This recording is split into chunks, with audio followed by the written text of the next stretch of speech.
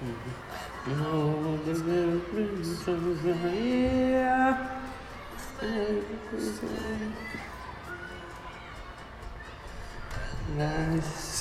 see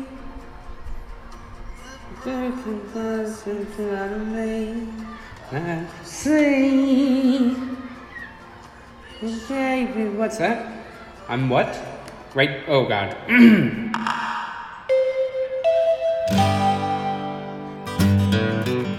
I mean, good afternoon, campers. I know we're all excited for the Low Shoulder concert tonight. I know I am. But before you all head down to the carousel responsibly to enjoy this show, a few announcements. First, has anyone seen Ahmed? He's been missing for, 3 days now? Wow. His parents are going to be so mad. Anyway, we need a few volunteers to clean the pool. It is truly disgusting. And finally, tonight's mess hall dessert is lime green jello. Yum. Am I right? I am right. And you're doing great, Chris. You got this. They respect you sooner or later. Man, you really gotta find Ahmed. That is a big problem. Oh, what? I'm still on? God damn it. Hello, everyone, and welcome to Bunk 237, the horror movie podcast that absolutely takes place in a 100% real camp that we are all at right now. I am Robin Zlotnick, one of your hosts. And I'm Tuyet Nguyen, the other host. And our guest today is LA-based musician, writer, and artist Talene Kali, who also does very kindly provided the outro music for this podcast that we are absolutely in love with. We listen to it, fun. And it's so perfect. Welcome, Talene. Thanks for being here. Hi, what's up, guys? As you know, today we are talking about Jennifer's Body. Very excited. This movie was directed by Karin Kusama, who is a very cool director who also brought us The Invitation, another wonderful horror movie. It was written by Diablo Cody of Juno fame, of young adult fame, of United States of Terror fame, of lots of things that you know and love. It stars Megan Fox, Amanda Seyfried, Adam Brody, and weirdly a bunch of other people who just show up randomly for very small bit parts.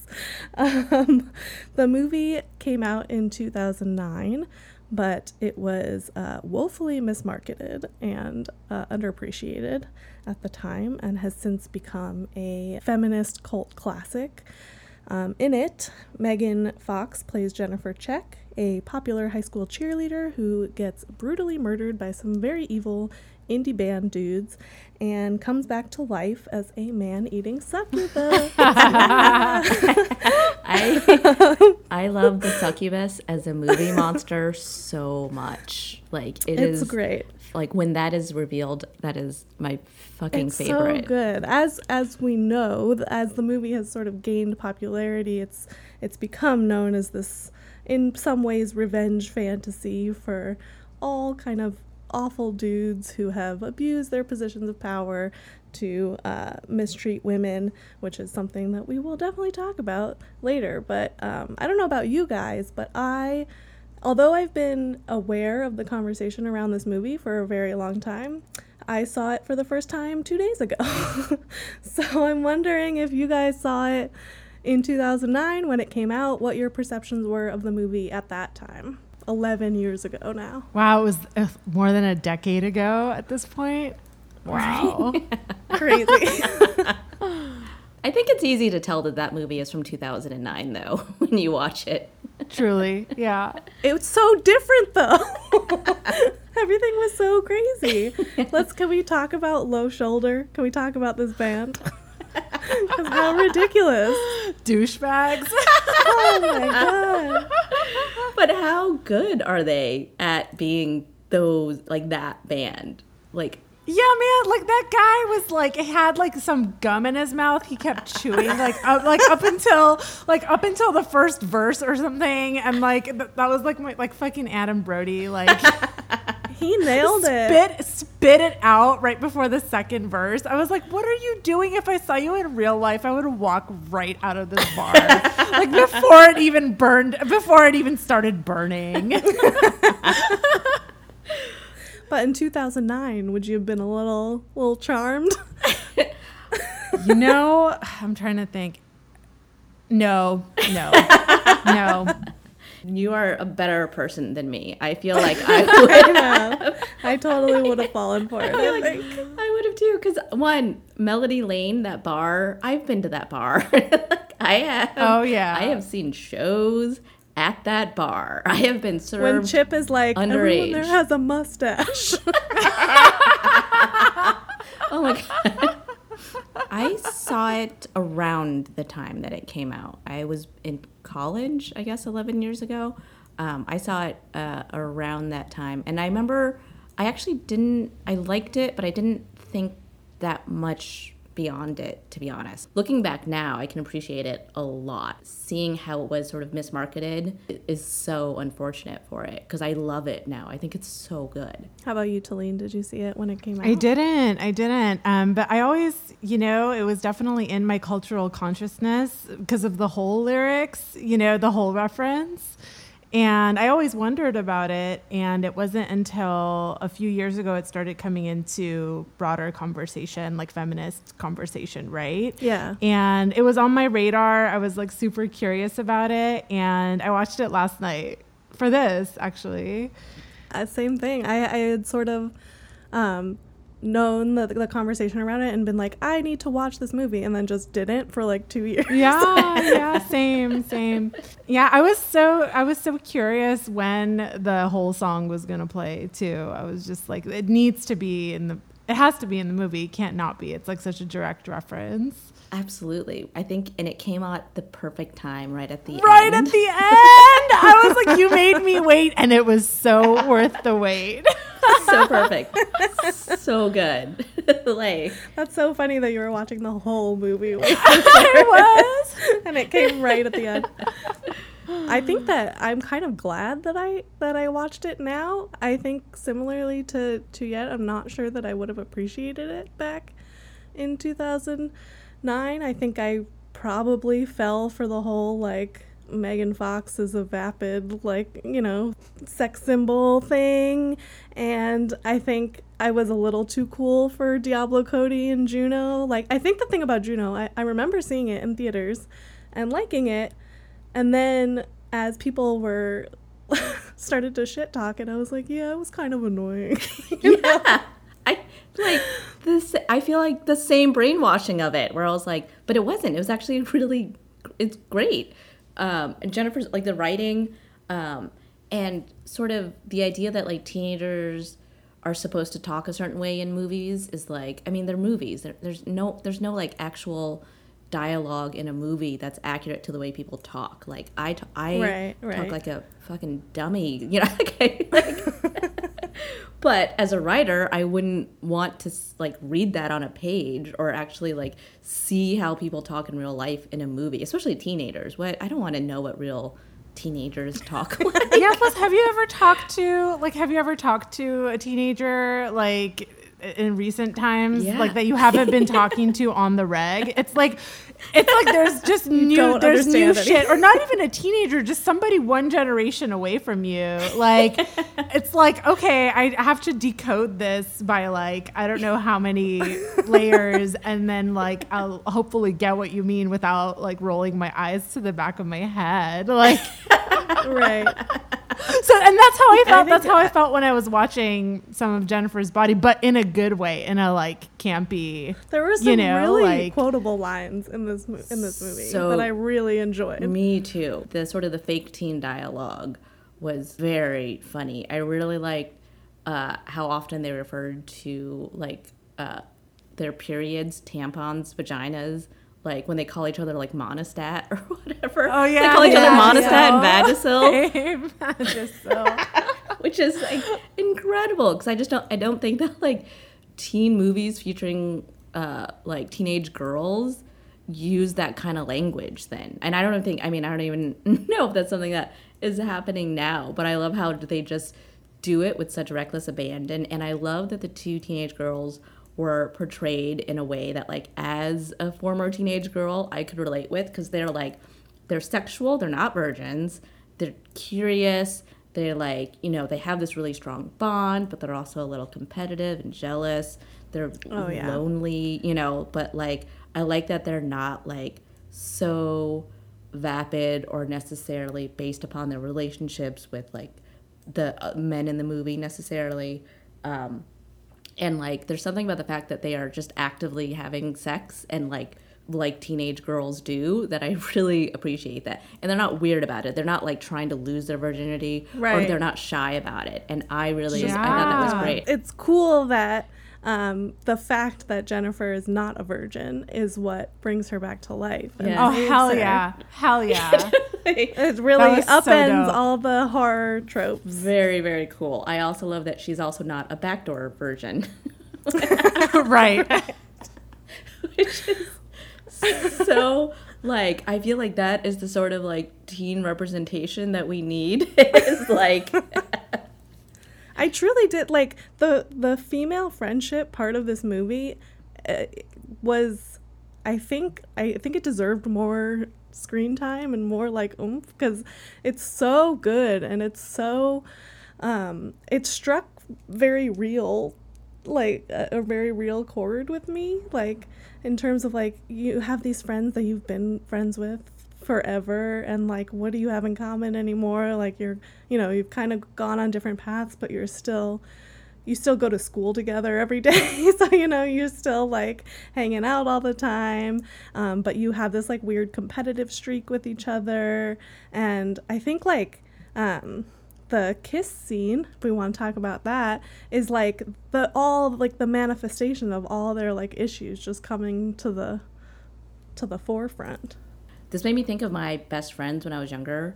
They lived, like, one girl lived across the street and the girl lived like catty corner to me, and I was like, I think those are like my first crushes, like these relationships that were like so strong and romantic, but not like sexual necessarily, and just like all of that coming up, like, I think through this movie, and like showing how affectionate women can be with each other when they're younger, in a way that's not like fetishizing it or like, but in a way that's very sweet and romantic, and I really liked that. I thought that was nice. and I hated how that was turned, like that kind of scene was turned on them in the marketing and in the promotion of the movie, as being like, that scene was why they marketed it to like teenage boys versus trying to find the audience that it was intended for, which was like young women. Totally. It really, that hurts my heart, because this is such a girl movie. Like, it's so clearly for young girls. That like It totally is. Yeah, and they're competing, but they're also like, they also love each other, and they also are very tender. I mean, even at the end, after she gets stabbed, she like asks for her tampon. for her fucking stab wound. That was so funny to me. And then she was like, "Oh, I thought you were on your period. Like, I thought you were what's the word she used? I thought you were plugging. Yeah, I thought you were totally plugging." God, I love that line. I think my favorite line from that scene is, "She's just hovering. It's not that impressive." Oh God, that is so perfect, because there's something about that when you're like a little bit competitive with another girl, and even especially in that age when you are kind of like tender with your friends, but also like as you're kind of like going through puberty, and like some of your friends are growing quicker than you are maybe, like how you get that weird competitiveness and that like that little bit of snark, like even at this incredible feat where she's flying in the air. Flying through the air. And I think too, the whole thing about how Needy sort of has these visions of what Jennifer's doing, and these demon things, that really speaks to like the depth of their connection, whether they want to or not. Right. I was like, how are they linked? Like, what was the like Can I have an explanation? Is it just their friendship link? Are they linked through their BFF necklace? Like, what's the deal? I need to know. What's the tea? There's that quick flashback scene, right, when they're in the sandbox and she sucks her finger. Her blood, which I guess I don't know. I guess if you ever did that in your life, you're just blood sisters forever. I feel like, I don't know. I did that. Yeah. Do you get psychic visions from your friends that you did that with? No.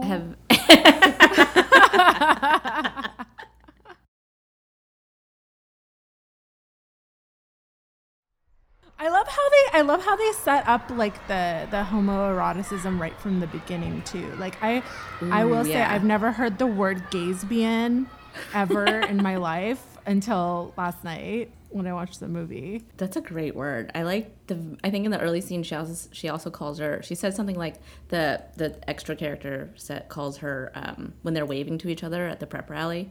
And she calls her, oh my God, you're totally like lesbi gay or something. Oh, okay. Yeah. It's lesbi. I thought it was gaysbian. Gaysbian is like pretty good though. Lesbi gay. They're both good. Yeah. They're both really good. Yeah. It's got to be one of them. Yeah. We'll use the other one in the sequel. Yeah. Yes. There should have been a sequel, right? I actually watched an interview today with, it was, I think, an ET interview of Megan Fox and Diablo Cody. Interviewing each other about this, and Diablo Cody was sort of like, yeah, I could totally do it. She's like, she kind of wants to do it as a TV series. Ooh, that'd be great as a TV series now. Yeah, right. And I don't know exactly when the interview was taped, but at the time she was like, no one is interested. But maybe now that we're doing this podcast, the studios, the powers that be in Hollywood will they're gonna see that it's time for it is absolutely a Jennifer's Body time. sequel or TV show. Right? Oh my God. And what the soundtrack would like, I feel like it would be all like punk, like femme queer bands. Oh my God. Yeah. It would be so good.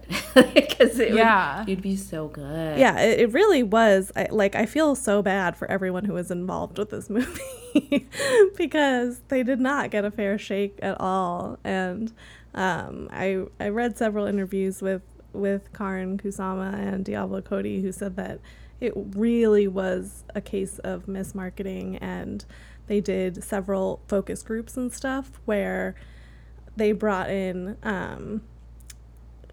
audiences that were either fans of Juno, so like not maybe the target audience of this movie, and then or like frat dudes, who just wanted to see boobs.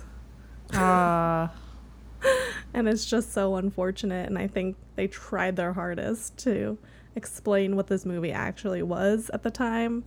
And it just didn't get through to studio people. Right. And then on top of that, the sophomore slump. And then on top of that, like, I was thinking like tonally too, like going from Ultimate Twee and Moldy Peaches like soundtrack to something so gory, and like it's like a different sound too, and it's a whole different mood.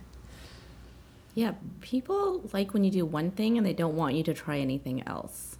Like after you sucks. Yeah, it does. Sucks. And some people didn't even like when she did that one thing, Right. They were going into it like ready to hate it. Yeah, I think that was... What were they doing? Just like hate watching it? Assholes. Right? I think they were, right? I think that people... I think it seemed like it was so trendy to not like Diablo Cody, right? God, that's so ugly. She also got... I mean, I know she got, I think, a lot of shit, or at least it was brought up often in conversation how she was a stripper, and she wrote that blog about it and then wrote that book about it. But it was sort of, I think in that time period, that was like the thing that everyone liked to bring up in every interview was like, so you used to be a stripper. And it's like, she also wrote this like Oscar winning screenplay, which is I think her first screenplay too, along with all of the big feminist stuff and the teenage girl stuff and the relationship stuff.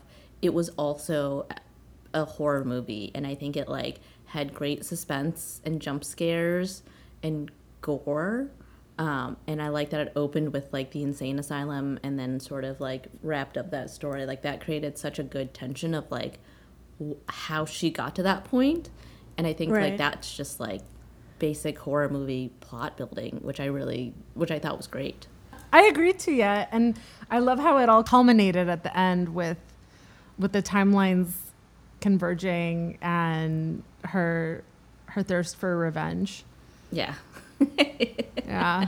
Let's quickly talk about all the fine actors who have bit parts in this movie. J.K. Simmons, that might have been my favorite role of his ever as the hook-handed teacher. Yeah. It's really good. And he was he was in such few scenes, but so subtly like, fuck yeah, J.K. Simmons. Yeah. And I feel like he is always sort of that like badass kind of like guy in charge, you know, but in this movie he's such like a soft Midwestern man. Did you like how long his hair was? I loved how long Yes. his hair was. And like he had a hook and like a scar on his neck kind of for no reason, but I was also like, maybe did he get attacked by a succubus at one point in his life? Ooh, that's interesting. Why does he have a hook hand? Right? Maybe it's part of the town's history. Yeah, they didn't really go into like the fact that this town is Maybe he spooky stuck as it hell, in right? the waterfall. Yeah. Yep. He stuck it. It got sucked up. I screamed when Amy Sedaris Me too. came on screen. Me I too. was so excited. That was so cool. Yeah, she was such a cool mom. Like, and like as like acting as a mom, just like so perfect.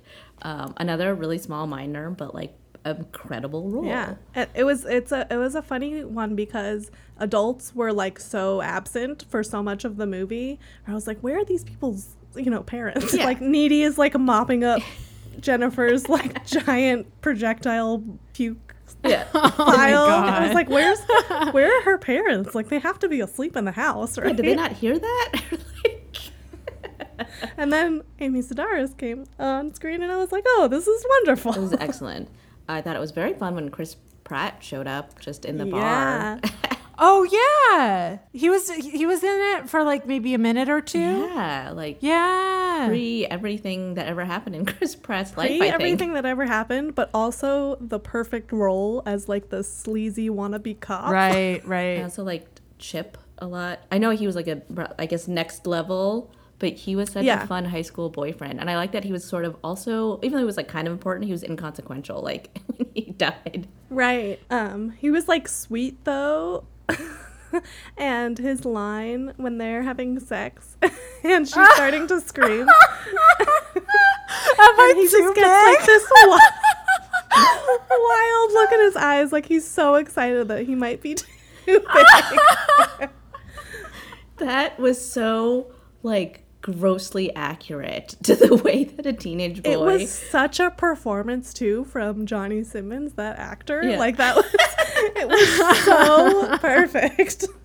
And it being juxtaposed, with like the other scene of Jennifer just like, ripping that boy apart or whatever. And like, Oh my God. Right? So violent. Yeah, and So violent. when Chip's face, when Needy is sort of like groaning and it sounds pleasurable kind of, and he's like shaking his head like, yeah, I'm doing so that. proud. And he's so proud. I was dying of laughter. It was just like, I was like, I think I've been there. Like, this is too funny. And he's so sincere when he's so worried about how big he is.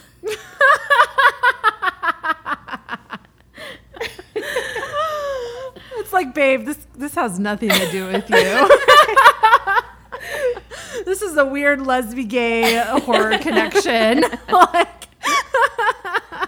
Oh man, which made it just even that more perfect. Yeah. yeah, Dudes, truly. you literally do not matter right now.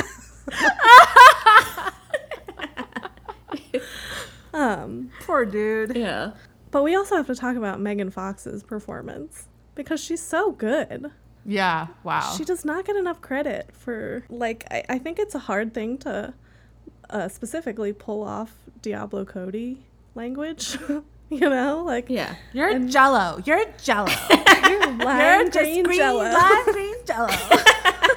It just felt so perfect for the movie and the moment. Yeah, I thought Megan Fox was really embodied the entire role. She was a very good, like, hot girl, but, like, she was also very, like, emotional. Like, she was, like, kind of sad and really, like, needed... I mean, she needed attention, but she really needed the blood of young men, really. Like, But she had feelings about it. she did, yeah. Oh, yeah. Yeah. Did you find yourself empathizing with Megan Fox or with Jennifer? Totally. I liked her. I thought she did some shitty things like mass murder, you know. And she, you know, I thought she was like needlessly competitive and like petty. Right. But I also thought she was like so in her power for so much of the movie and just like a little badass, you know. I also thought that was like it all like that stuff stemmed from insecurity and like just rang really true for like a high school girl who's, you know, sort of pigeonholed into this role, but is, and you know, and the actress too, but like is so much more than that. And Because I feel like every school had a Jennifer type girl who was that pretty, you know, who like Right. had developed really early and who was extremely pretty, but who probably had a lot of these insecurities because she's also 18, you know, or 17. And I really appreciated that because I think a lot of teen movies, a lot of them cast much older or too young, but I thought they had kind of a nice balance. But it still played well with like the campiness of it all. I'm definitely like the Amanda Seyfried of that friendship. me too. Like 100%. half ponytail, Yeah. the glasses, and the sort. You know what I mean? But but also like still so hot, though, right? You know, like Right. She's gorgeous. yeah. And she was like, out of the two of them, she was the one with like a boyfriend and a healthy sex life, you know, like. Yeah. Oh man, did you guys love that wood paneling? Sorry, back to that sex scene. But did you love that wood paneling in his bedroom? Oh yeah. That was, All about yeah, it. that was also like weird memories of like I think I've been in that finished basement.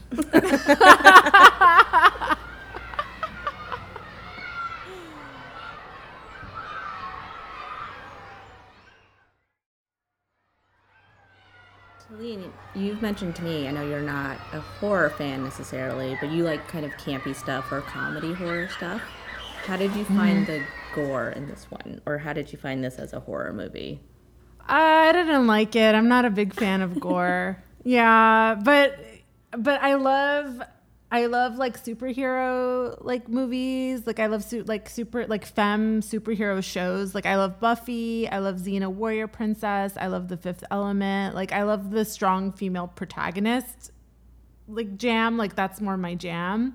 So the build-ups of the murder scenes were cool because you got to see her like really in her power, and you got to see her using her seduction and like seeing like nature like pop off, and that was interesting. Like just like the divine feminine. But I could really like truly just skip the gore. It's not my bag. It's not my bag. I had to look away a few times. Robin, how are you with gore? I honestly wanted more. there were times when it cut away to like her, and it, you know, it was her, the shadow of her ripping apart this dude, and then you just see like the entrails later, and I'm like, okay, but like that's like a real PG-13 move, and this is an R-rated movie. Like we could have, you know, and I think probably that was partly because they weren't given a whole ton of money to do this, and special effects were not, you know, whatever. So, but yeah, I could have used more gore. I think that's a great spectrum, though, between the two of you, because I like that we can all come together over tampon jokes and strong women. Yes, exactly. Love it. The Venn diagram is real. How do you guys think the movie would have done if it came out like last year? It's a good question, because now I'm running through my mind, like, would Megan Fox still be in it? Would she be playing a high school? Right. Well, I mean, I guess my thought is, like, after so much has been dismantled in Hollywood, like so many truths have become exposed in Hollywood since like Weinstein and Me Too. I don't know how well. I think that it would have been marketed differently. I think it would have found the audience with young women. I think it would have been more popular, but I don't know if it would have been as good. Does that make sense? Like, I think that for the bands and everything and the specific pop culture references they were making and that treatment, I think that I feel like it maybe had more impact in subtle ways 11 years ago, before a lot of the news of these shitty dudes came out, before it was a thing. I think because I think in 2009 we were maybe kind of having that conversation with like small circles of people, but it wasn't on a national stage.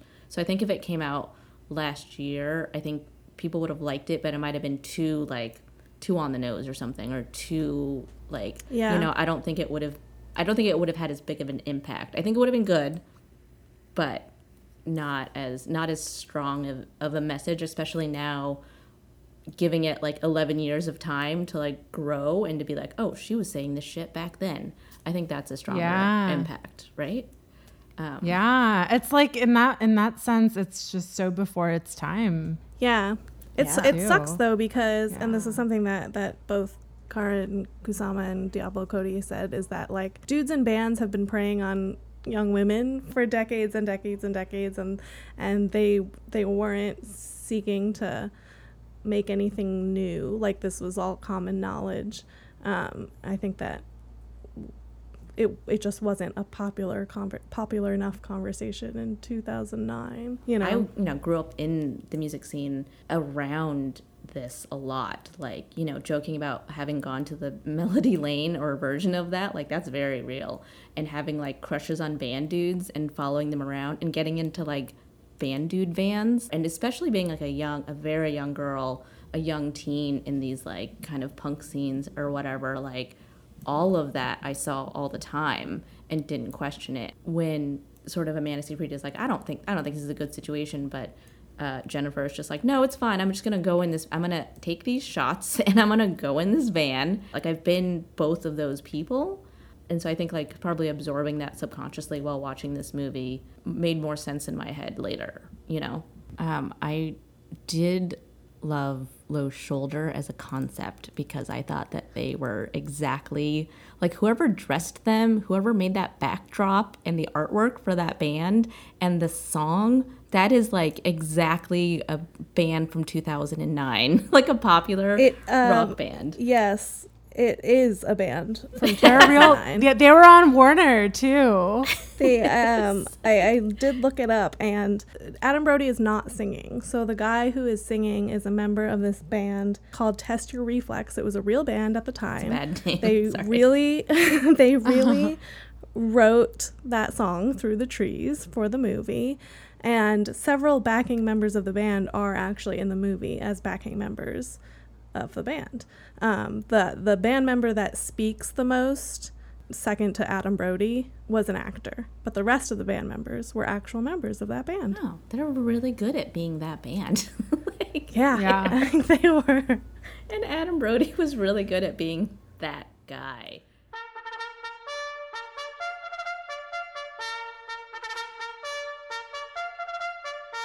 My first badge is the Seth Cohen Award to Adam Brody for being the most easily typecast like indie guy from the late 2000s. Like, if you watched The OC, I'm pretty sure that like his character in Jennifer's Body is just like evil Seth Cohen.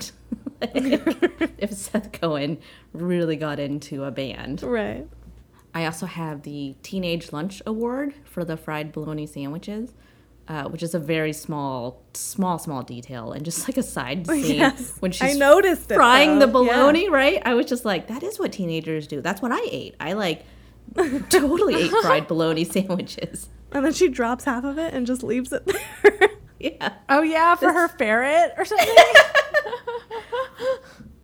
Also, I wanted to give the Happily Ever After award for the most optimistic ending, because I really love that Amanda Seyfried, like, I loved her ending.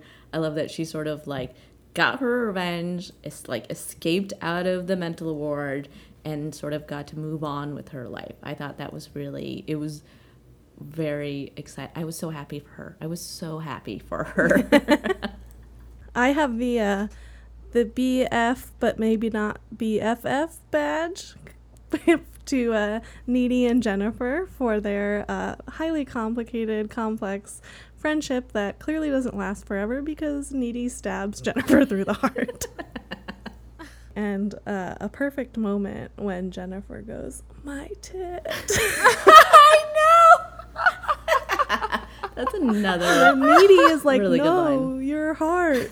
That delivery, though. My tit! I know. Talene, do you have any badges you'd like to award Jennifer's body? Oh, my gosh. Okay, is there a best quote badge? It's whatever you want. It's whatever you Oh, want. hell yes. Hell yes. Okay, so best quote award goes to Adam Brody for, "Do you have any idea how hard it is to be in an indie band these days?" Oh, Because I know how hard it is. I know how hard it is. But I'm not out here like doing witchcraft on, like innocent bystanders or my fans. Like, Yeah. Talene, real talk, would you sell your soul to the devil to further your music career? No, but like he could borrow it for a day if he wanted to, maybe. Like no selling, no exchange of goods and services. I like what came after that was when he's like, "Do you want to be, lame and terrible, or do you want to be awesome like the dude from Maroon 5?" Oh my God! And he has to think about it for a second, and then he just goes, yeah, Maroon 5. Yeah. I was like, pick a better band, bro. Pick a better one. Talene, you are an incredible musician and artist. Tell us what you're working on or where we can find you on the internet. Awesome. Okay, so you could listen to my music on all platforms. You could check me out on Spotify, Bandcamp, SoundCloud, Apple Music, just about everywhere, and also at my Patreon at patreon.com/Talene Kali. I have an album out called Soul Songs and a couple of really fun cover songs. And you can also check out my new project that I've been working on during quarantine called Changing, and you can find us on Spotify as well. We're so happy to talk to you about Jennifer's Body. Thanks for coming on. Oh yeah, pieces of Jennifer's body.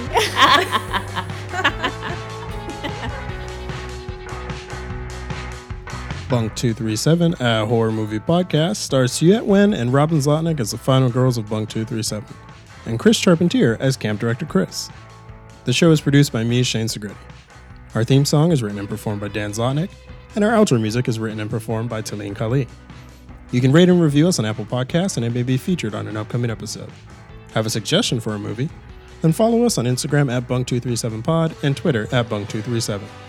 And if you haven't already, please subscribe to us on Apple Podcasts, Spotify, or wherever podcasts are downloaded.